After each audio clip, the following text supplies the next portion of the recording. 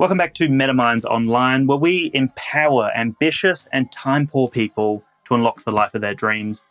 And today we're talking about how you are closer than you think to your dream life.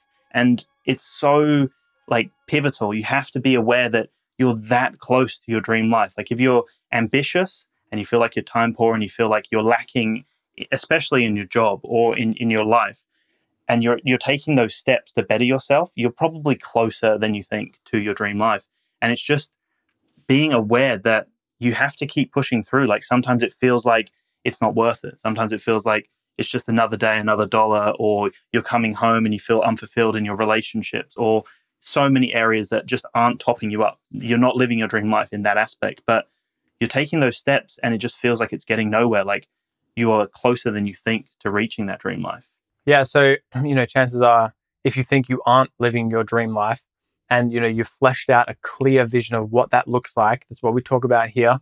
If you have that idea of what a day in your dream life really feels like when you wake up and you're just doing everything that you want to do and everything is just on point and you're crushing it, but you're not living that right now.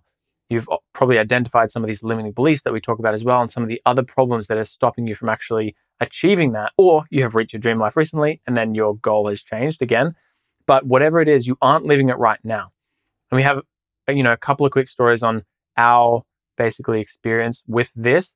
And then we're going to dive into basically the reason why you are actually closer to your dream life than you think. So Dan, do you want to kick it off with your story? Yeah, for sure. So, once I finished my counseling degree, it was for so many people, they would resonate with this, I'm sure. You finish your degree, you're promised the world. You come out and you either can't find a job. Just to jump in, how many years were you studying for? Yes, 8 years. So it's like I've studied for 8 years.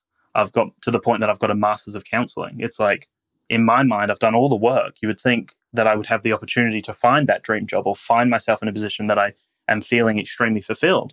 And so many people do that. They go through this process of, studying for years and they come out and it's just not what they expected. And that was the same for me. I came out and I've gone through a few different jobs that were great jobs and they helped me learn and they helped me develop as a human being and recognize what I don't want to stand for and what I'm okay with. It's that idea of being aware through every single process, even if it's a negative experience. So I found myself in a few positions that I didn't feel 100% fulfilled in. I came home not feeling 100% amazing within myself, feeling a little bit low at times, and just feeling almost questioning, like, is this the thing I want to do? Do I want to be a counselor?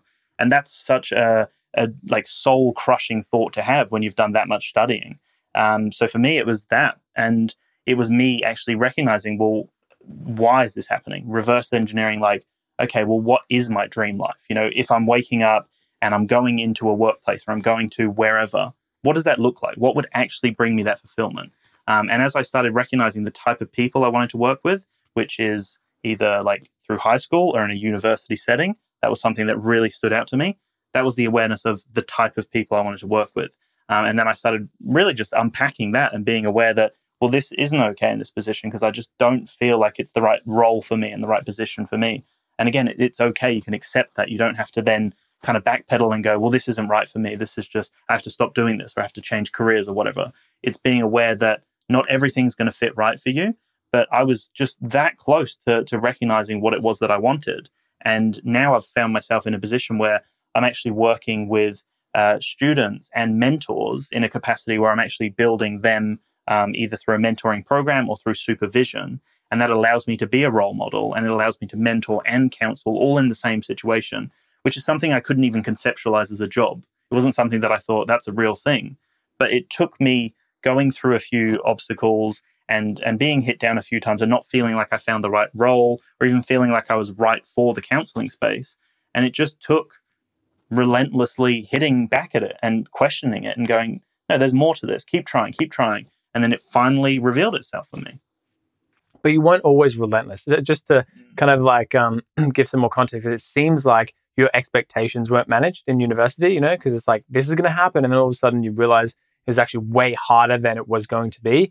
And a lot of people might identify with this out there. If you're trying to do something and then all of a sudden you realize it's actually going to be much harder. Generally, when you dive into a project, you're like, I'm going to do this. And you have this passion, but it's almost like this naive passion. And then you get into it and you're like, there's way more work than I thought it was going to be. And that's okay. But that's where you need to do that pushing. But yeah, it wasn't always relentless for you, and I've got a similar story as well, which I'll tell in a second. It's like, for a while there, you were almost questioning your identity and like, what was happening? I thought that I was going to be this thing, and I studied for so long. How come it's not happening? And and it's like, if you stayed in that state, you wouldn't be in this dream job now that you're in. And so, like, one of the things that helped you get through that was, we have conversations, and this is like works with me as well. It's like, when we have these conversations and we unpack what's going on, kind of thing, and we kind of look at the positives and try and actually, so having that friend that you can bounce these things off, kind of thing. So my story, just quickly, basically came out of university, and it was the same kind of thing. Basically, we were told how easy it would be to get into the film industry, ironically, by a bunch of kind of bitter teachers that never actually made it in the film industry, not calling out anyone in particular, but that seems to be the kind of the artistic way. And it was just impossible to break into the film industry. Impossible. And if you wanted to get funding, there's just absolutely no way to get funding for your film, at least in our particular state at that time. And, there's obviously a bunch of third door elements to it, which we've chatted about here in the past on the podcast. There's like a number of different ways you can get into it. And I eventually found my way into that. I tried going into business for myself, and that failed. And I tried going into another business, which, had a whole bunch of hierarchy issues, and I didn't work there. So I went back into business, and it worked for a bit, but then that failed. And then anyway, I eventually found myself into this dream job, which found its way into my inbox on Instagram. I didn't even go searching it out, but it was because I was just kept going. And it was like, I had times where I was questioning my identity as well. It's like, what am I even doing? Maybe I need to pivot. Like, maybe I'll get into sales, or like, what's going on? Like, who am I? Like, I need to try something else. But if you just keep going, like, it's so close than you think. So to dive kind of into that, the book, The Dip by Seth Godin, which I just finished another one of his books, which is amazing. If you are creative at all, it's called The Practice. You definitely need to check that out. Just sidebar.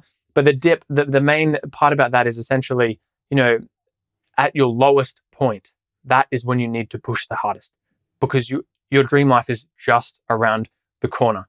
And so what are some ways that we can kind of, be aware that that we're in that element, and how can we get ourselves out of that, Dan? Yeah, so I think it comes down to that awareness. It's like you said there, I felt, and you felt the same. It's like, what are we doing? Is this right for me? You're questioning your entire identity. You've put all this energy and time into something, and it hasn't panned out the way that either your expectations were managed or that you thought you were capable of achieving.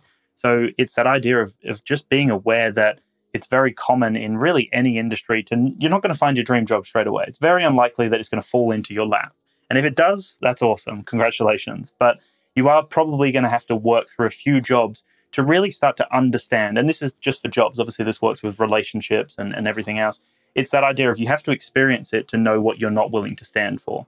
So if it's something within the hierarchy, like you said, or it's something within the role itself, what you're actually doing in the role. Maybe you don't agree with it. Maybe, you're driving too much, or maybe the hours don't fit with you. Whatever it may be, it's being aware when you're doing it, what doesn't feel right. So I think awareness in really anything you do is key, right? You have to be aware and sit and reflect with it. Like, talk to a friend, journal about it, talk to whoever you can that you feel comfortable and safe to be able to express these thoughts.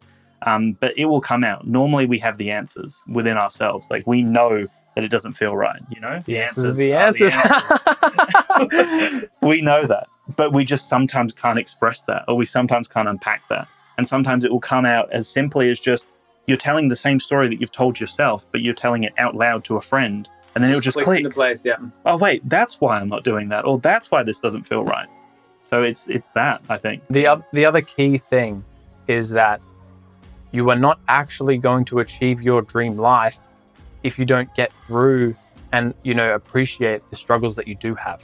So when you are experiencing problems, just know that that is going to be the thing that is actually going to make you the person that will be capable of living your dream life. So you might be experiencing the worst of the worst right now, or at least that's what you perceive it to be. But you are going to get to the other side of that thing, and it's going to be sooner than you think. And if you can recognize that what you're experiencing right now will make you the person that will live that dream life, you can appreciate it and go, it's all good, bro, because I'm going to get out of it. And it, again, it could be a really horrible situation, okay? But when you become that person on the other side of it, which is sooner than you think, it's going to be much easier to live that dream life. And those struggles are going to make you into the person that you need to be, essentially. 100%. So hopefully we've given you a fair bit of value in this episode. You are closer to your dream life than you think. And, if you want to know more about this, feel free to hit us up on Instagram. We post a lot of valuable content there as well. Thank you very much for getting meta with us today, and we'll see you in the next episode.